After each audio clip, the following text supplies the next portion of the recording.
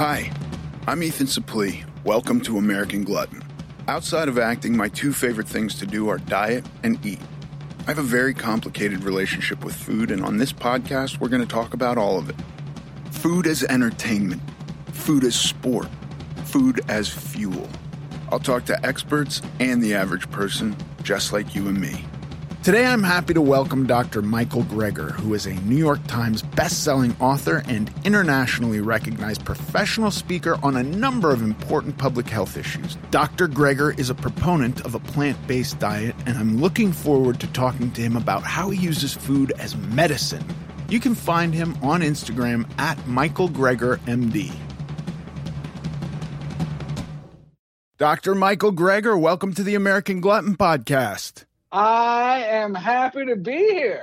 Dude, we have talked to all kinds of people that advocate for all kinds of diets, and I have been asked over and over and over again to talk to somebody about somebody who knows what they're talking about, who advocates for a plant-based diet. So I'm so thankful to talk to you. Let's do this. What is the deal? What's the deal with plant-based? Because I don't know. Listen, I have a good friend who's a director who's vegan, but he's vegan, I think, mostly because his kid wanted him to go vegan, and then he lost weight, and he's happy with that. And I've talked to other people who have had success, but I haven't talked to anybody who's said, like, here are the reasons why it's good with any kind of data that convinced me.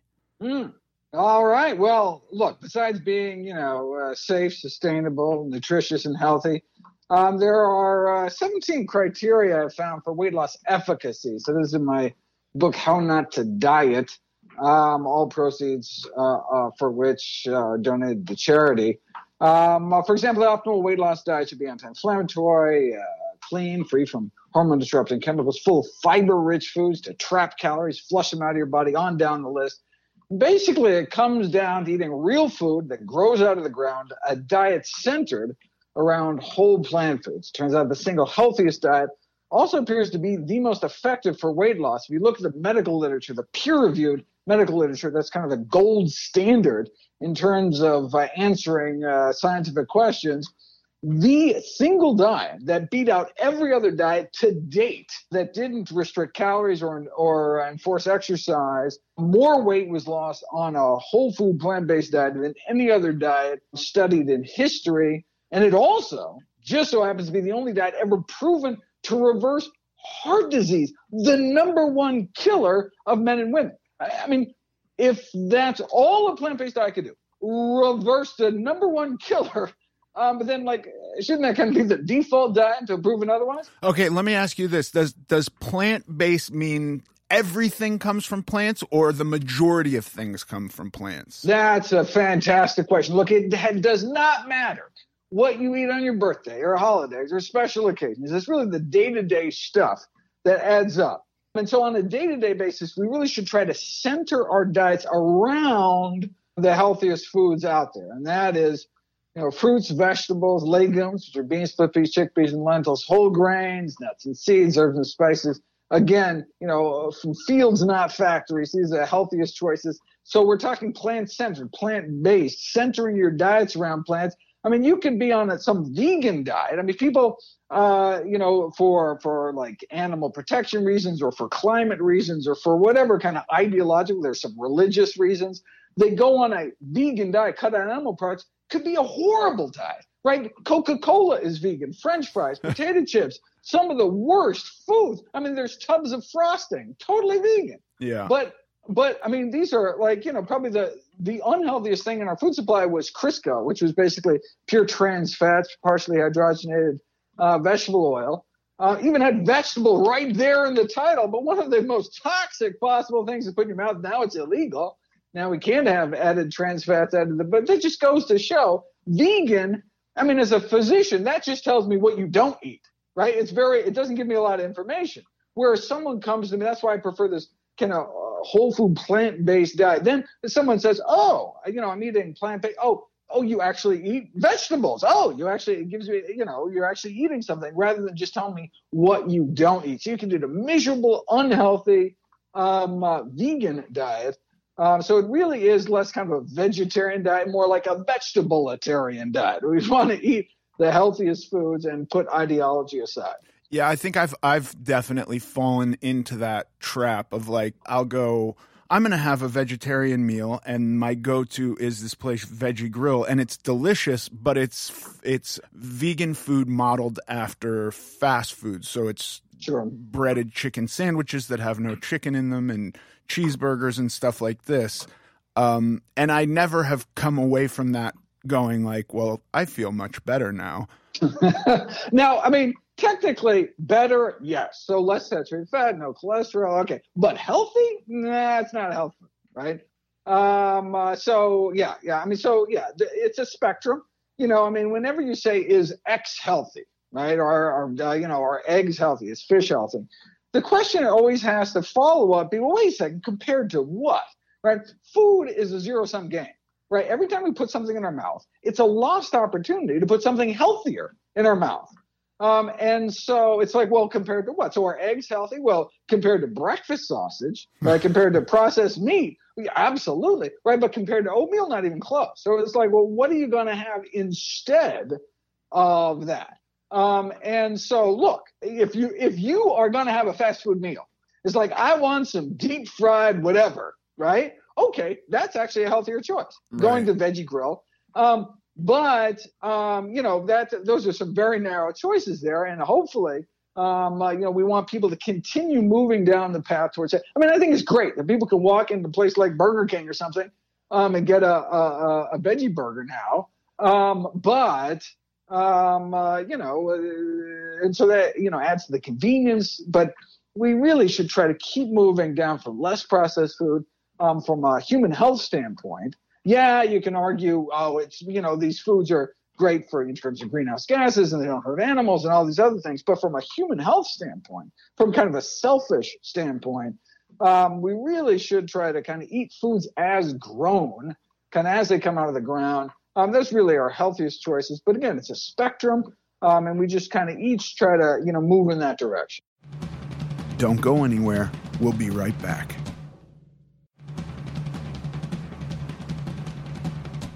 Look, for me, initially, when I was 550 pounds and I wasn't really, to be honest with you, thinking about health. I was thinking more about discomfort and weight loss so that I could participate in aspects of life that I was having trouble participating in. These were, I didn't want to have to worry that I was going to break every chair that I sat down on. Like that was truly, that was a concern, So, and I just want to capture as many people I can with certain ideas. And if health isn't the kind of ultimate goal somebody has, because I think these goals can change, ebb and flow, and maybe one day health will be somebody's goal. Like right now, that is certainly a part of my goal structure, health.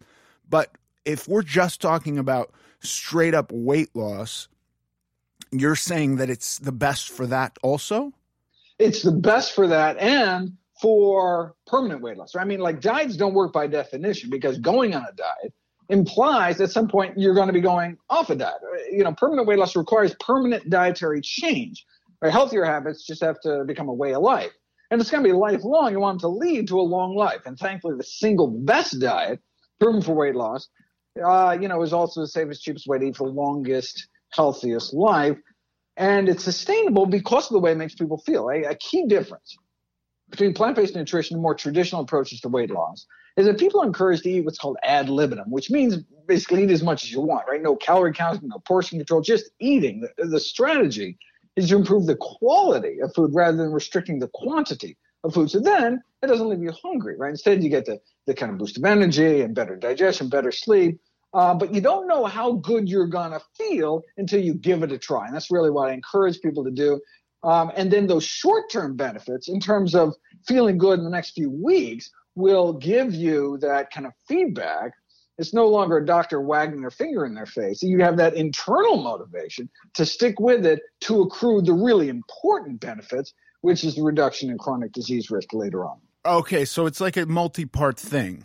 Absolutely. And that's why for my patients, I say, look, let's try this as an experiment. Let's give me 3 weeks, because people just cannot imagine a life without, pepperoni pizza or whatever, right? And I'm like, no, that's not what we're talking about. Just 3 weeks. Like, look, you can eat anything for 3 weeks. In fact, you can eat nothing for 3 weeks. So I say, look, give me 2 days, 21 days, and I have the benefit of being able to take labs before and after, so we can actually show some kind of objective measurements.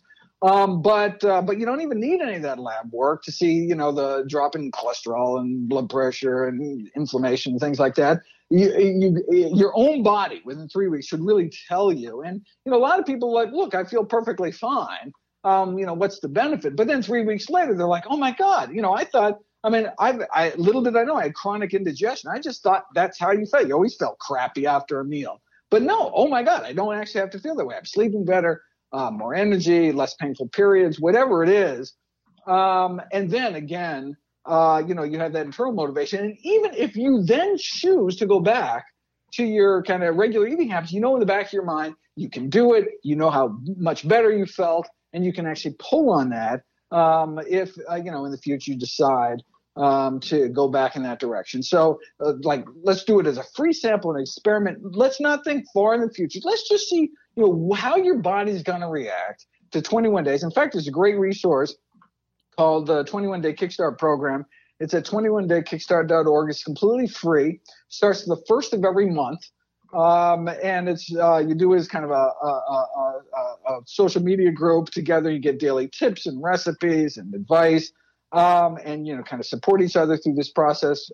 It's in a bunch of different languages. Hundreds of thousands of people have done it. And again, it's just like, well, let's give it a try. Let's just see how it feels. Maybe it'll be easier. Maybe it'll be harder. And I tried it. And let's just, but you can't know until you give it a try. And that's really what I'm encouraging people to do. In the back of my mind, knowing sneakily that people tend to feel so good that they stick to it, or at least incorporate a lot more fruits and veggies in their diet, and are going to benefit because of it. Okay, can we talk about? I imagine there's something to sticking to it for 21 days. So can we talk about what some of the things, what might come up or occur that could not feel good in those 21 days? Like, are you going to go through some stuff on your path to 21 days where you're like, I don't know if I can do this?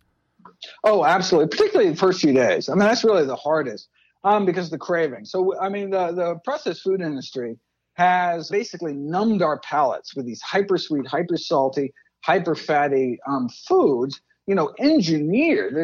There's a career called taste engineers. That's all they do is create the kind of bliss point Dorito for people that they can't just eat one, and really kind of hook into our evolutionary drives for salt and concentrated sources of calories that are making people sick these days. But there's a whole science to kind of hook people. And so when you start eating healthy foods, your palate is so keyed up, so numbed, that, like the ripest peach in the world would taste sour after a bowl of Fruit Loops. Right. But what happens, this is the man. And so the first day, it's like when, as a physician, I put a lot of people on low salt diets for their blood pressure. And like the first day, everything tastes like cardboard. And people are thinking there is no way that, I can go on a low salt diet the rest of my life. I'd rather die early than have everything taste like that. But what they don't realize, something magic happens. And, this has been very well studied. Certainly in the salt reduction literature, where you have people salt soup to taste and, put in as much salt as you like to make the perfect soup, right? And then you put people on a low salt diet and you come back week after week and you have the salt soup to taste again. And eventually, and this may take 6 weeks, but at the end of 6 weeks, the initial soup that you salted to taste is actually too salty. You prefer lower salt soup. It's actually uncomfortable, the amount of salt. And so then you arrive at this best of both worlds. Your palate changes such that regular, normal foods taste delicious. So corn on the cob, no butter, no salt, tastes delectably good, cravingly good, like a simple sweet potato, a little, microwave sweet potato with some cinnamon or something, right? People look at me eating something like that and they're like, oh, pat me on the head and like, oh, it's great that you can live this kind of aesthetic monk lifestyle. I could never eat like that. But that's because you don't realize, you think that I'm like depriving myself of stuff, but no, it actually tastes delicious to me, and it will to you too. If you can get past that hump where everything just does not taste good, then all of a sudden, simple, healthy foods start tasting better and better. And soon you get to the best of both worlds. Well, oh my God, tastes great. And, I get to live longer. That's the winning combination is what plant-based eating is all about. I will testify to that. I recently was doing cutting an extreme cut kind of for a photo shoot. And so salt was taken out of my diet for the last couple of days, and it was shockingly miserable. I actually got depressed. And I even don't try to have super flavorful food, but I was cutting calories. And so I think part of my way to deal with that was maybe increasing sodium a little bit. And then when I cut it out, it was kind of this horrible position I found myself in where I was hungry and now eating stuff that really didn't taste good. And it really did take a few days. Now, I wound up getting really lightheaded and I sweat quite a bit. So I had to, I was actually then told, no, you have to have a little bit of sodium. But I didn't need table salt anymore. After just 4 days without salt, I could... Wow. The flavor did come back to the point where it was palatable. Great. Which I found to be really wild. I've had the same experience with fat too, when I cut fat out of my diet entirely or down to 10% of my calories are from fat. And basically I'm just getting that from a handful of oil pills that, I no longer... need the fattier cut of meat. A chicken, I hope this doesn't offend you, but a chicken breast tastes fine, whereas only a chicken thigh tasted good previous to that. Right. No, that makes sense. Yeah. So the same thing happens with added sugars too. When people cut out sugar from their diet, but they have that same kind of magical reaction where eventually all of a sudden things get sweeter and sweeter and sweeter. And then all of a sudden, just like eating a donut, it's just like sickly sweet. Yeah. You actually, and it's just like, ugh, and you actually prefer healthier foods. That's really what we're going for. And so, and that's where the sustainability comes in. It's like, look, anyone can white knuckle a diet for a short amount of time, right? There's all these crazy diets out there. You can do it for a short time, but, this is not about bikini season. This is about, how you're going to eat for the rest of your life. So you're, not struggling with your weight, you're not struggling with chronic disease and on down the list. And it's like, okay, well, how are you going to do it? Well, this is the way you can do it by, having your palate adapt to healthier foods. And then, you're living the dream, eating food that tastes good to you and is actually loving you back. And so if somebody starts down this path, you expect that 21 days they can get through whatever hell they've got to get through and come out the other side to feeling good. Yeah, feeling better. They're not going to accrue all the benefits. Right. It's like quitting smoking. Within the first few days, you have all sorts of physiological benefits, and the benefits just accrue with time. But yeah, within 3 weeks, you really have a sense of, all right, this is how my body feels eating this kind of food.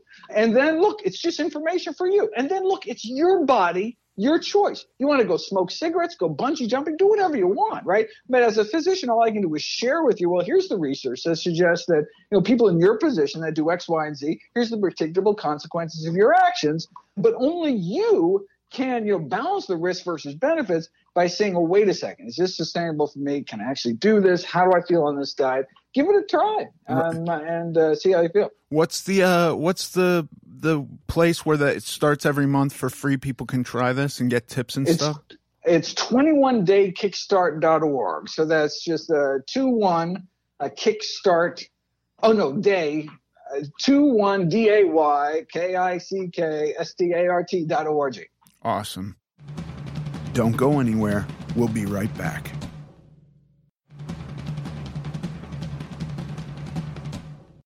Okay, now the other thing I was really excited to talk to you about was the medicinal nature of food. We kind of went through the analogy of things are healthy compared to other things, but then I know you deal a lot with things that are actually a net benefit. So not even that there's a healthier choice out there, but something that is actually helpful or going to increase your health in almost a medicinal way, which I find to be totally fascinating too. And this is not just like kind of, I mean, many of our most powerful pharmaceutical drugs are actually derived from plants. So, I mean, this is where powerful substances come from. I mean, anyone who doubts the, power of plants, I mean, there's these mushrooms that, can kill you with this microscopic little amount, just drop you dead. This is powerful stuff we're messing with. And some can have, these pharmacological effects. And so, I mean, that carries it some risks. But people underestimate the power of food to affect the course of disease, not just preventing disease, but actually treating and reversing disease with various healthy foods. So, yes, not just kind of foods in general. There's some vegetables that are healthier than others, some fruits that are healthier than others. And some have different benefits for different diseases. And so that's why I can have thousands of videos on my site, just because there's so many different foods that have so many different effects.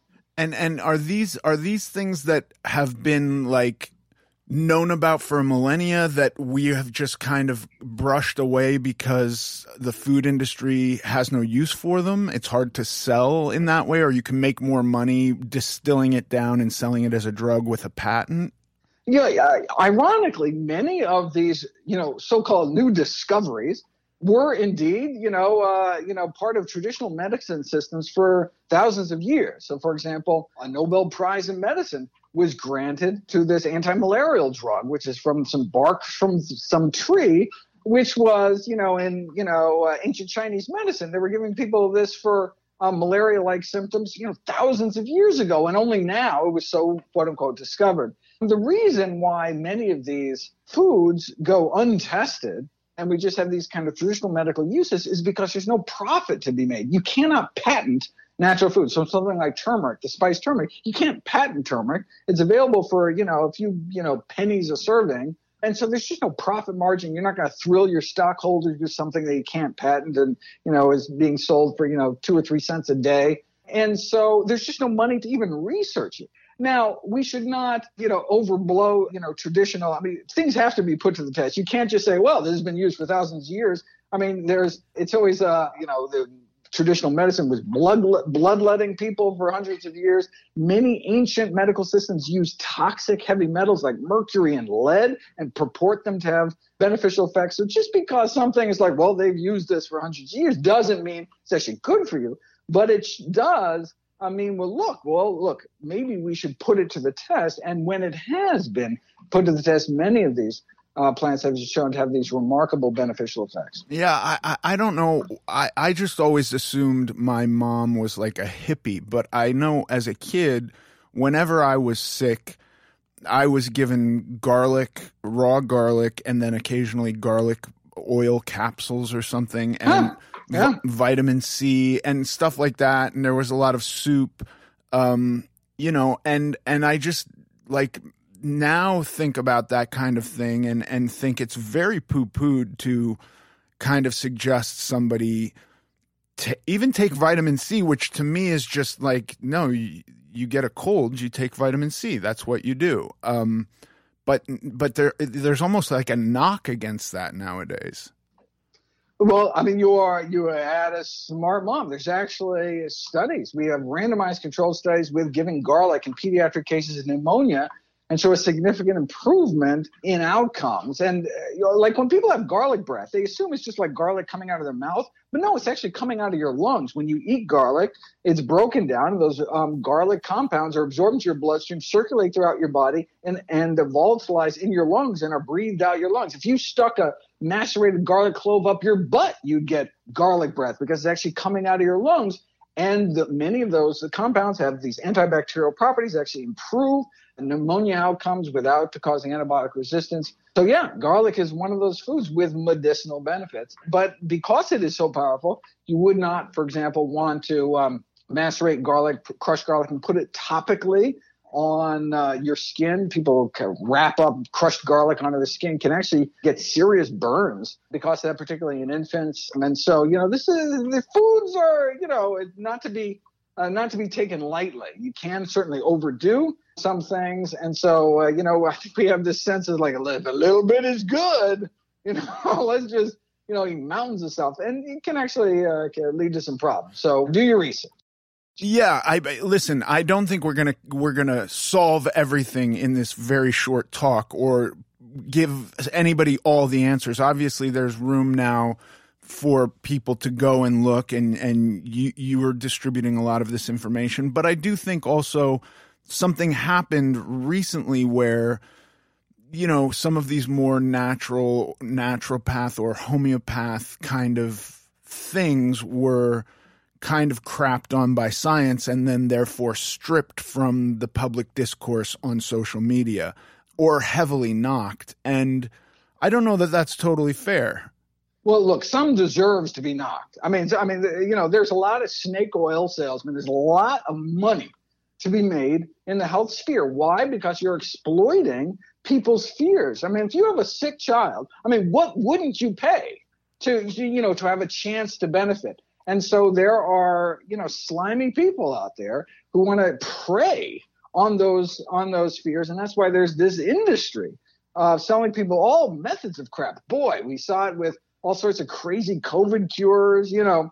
And so I'm all about the science. Look, let's put it to the test and actually see if something's beneficial or not. But you know, many times when the science has come out against something, it's not because there's some conspiracy against natural medicine. It's because this stuff really doesn't work or really could hurt people. And, you know, how can we make decisions? Well, the most decisions in our life, the most important decisions in our life, like the ones that impact the health and well-being of ourselves and our family, but by the best available balance of evidence. And where does that come from? It comes from the peer-reviewed medical literature. Are there problems there? Is there conflicts of interest? There's a lot of big pharma influence. Absolutely. But really, that's the best source of information until it's been put to the test in a good study. You know, you don't want to rely on something when the consequences are so important.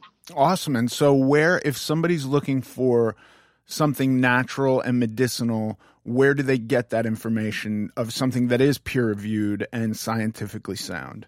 So I would encourage people so they can check out my website, nutritionfacts.org. We run a nonprofit with everything's free, thousands of free videos where I actually show the science. I'm not just, it's not anyone's opinion. It's just like, here's the science, here's the papers, here's, hyperlinks. You can, to all the sources, you can download, read it yourself. And just show the data and then let people make up their own minds. If people are scientifically minded, if they have the chops to actually understand what's happening in the literature, then PubMed that's the database of the National Library of Medicine, the largest medical library in the world. It's completely free. And you can go on there and you can search for anything and you can pull it up. I have instructions on my website on how to get these articles for free. And then if anyone has difficulties like understanding something, all my contact information is on my website. People can feel free to reach out to me to get the best available evidence to help the families. Amazing. Well, thank you so much. I've done pretty much every diet that's existed other than a truly plant-based diet, and I am looking to try this out, and I will give it at least 21 days when I do, and I'm excited. I'm excited to do that. Hey, let me know if there's anything I can do to help, or you run into any problems or anything. There's some great resources out there, and I'm so excited to hear how it goes. Yeah. Well, I will keep everyone informed. And if you have the opportunity, if you can get blood drawn before and after, it'd be really interesting to report on those results, because you can just see some remarkable transformation. Yeah, I do blood work 3 or 4 times a year, so I will just make sure that that one of those, I'll just do it an extra time. I'll do it right before and right after. I love it. Yeah, I love looking at my blood. I'm always fascinated with all the little indicators. Cool. Yeah. Doctor, thank you so much. I really appreciate your time. Hey, man, anytime, anything I can do to help, just let me know. Yes, sir. Talk to you later. Bye. Bye. I've been asked so many times to have I think the verbiage is always a vegan advocate on, and that might be for ethical reasons, but Dr. Greger is as close to that as I could find that seemed to be super backed up by scientific research. And so it was a blast to talk to him. I do still have 2 diets that I haven't done, and that would be carnivore, true carnivore, and true vegan, kind of the opposite sides of the spectrum there. And I am going to do both. I don't know when I'm going to do both. I need to get to a place where I'm really happy with myself. So any changes that occur due to this diet, I'm okay with. Like if I'm giving up a little bit of muscle or something, that scares me today, but I will get to a point where I'm going to be okay with that. Maybe I'll want to run a little bit further than I'm able to run right now. And so those will be the 2 diets that I've left to mess around with, carnivore and veganism, which I don't know. That'll be an experiment, and I will keep you all fully up to date with how those go. But I was very happy to talk to Dr. Greger and hear his advocacy for a plant-based diet. I hope you enjoyed. And now for the Q&A. Alex R.C. writes, as a father of 2 who works full-time, my only time to work out is very early in the morning, immediately after waking up. What protein would you recommend if I'm going to be lifting right after eating? I love lifting weights first thing in the morning. That's when I have the most energy, and I really only use whey protein in the morning. Unless there's going to be some real time between when I wake up and work out and I'm going to actually sit down and have a meal, or not even sit down, stand up and have a meal, or have a real meal of solid food, I prefer to just have some whey protein and water and do my workout and then eat afterwards. That is how I do it, Alex. Thank you for the question. Rand H. writes, Ethan, at the beginning of every podcast, your intro says food as fuel, food as entertainment, food as sport. While food is fuel and food is entertainment makes sense to me, I don't really understand the concept of food as sport. Are we talking about competitive eating? I would love to know more about this intriguing statement. Thanks for the question, Rand. Yeah, I guess competitive eating. I want to do more episodes. I had John and Vinny on, I've had Alon Hall on, but I spent a lot of time while dieting kind of obsessed with food and cooking and techniques and going to weird random places all over the world to try stuff or to watch other people try stuff. I dragged my wife and kids all over Europe to make them eat stuff that they did not want to eat. I went to Beijing just to eat Lu Quan roast duck in an alley. And took my wife. She does not like duck, so I don't even know if that would constitute food as sport. But I did. There's an old episode of Vice. And I don't know if it was Munchies or what the hell it was, but me and a couple other people and John and Vinny, who are these restaurateurs here in Los Angeles, did a night of, borderline vomitorium style eating in Los Angeles a lot of years ago. And I would consider that food as sport. But I think it's more just, not treating it as fuel. I don't know why I said food as sport way back then. I'm kind of drawing a blank, and thanks for calling me out on that. But sure, it could be competitive eating. It could just be the way I used to eat, which was to the point of oblivion. My cues to stop eating were really being incapacitated. That's just where I got to with eating. And so, if I ate every slice of pizza and was totally stuffed and had one slice of pizza left, I would feel some sort of shame or guilt at not getting that last slice in. I wouldn't be satisfied until I got that last slice in. And there's certainly some bit of competition wrapped up in there. I don't know if it's competition with myself. I don't know who the hell I was competing with, but,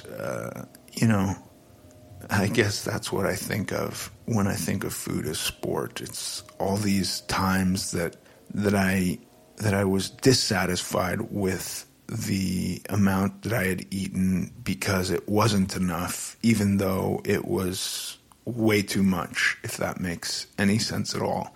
It doesn't really make sense to me as I say it to you, but that's how I'm rationalizing having said that. And to be honest with you, maybe it just sounded good to me at the time. Thank you for the question, Rand. I hadn't thought of that. If you have a question you would like me to answer on the show, please submit it to AmericanGlutton.net. Thanks for listening to this episode of American Glutton. I'm Ethan Suplee, and as always, joined by my chaperone, Paige Dorian. Follow us on Instagram at American Glutton Podcast. Sincerely.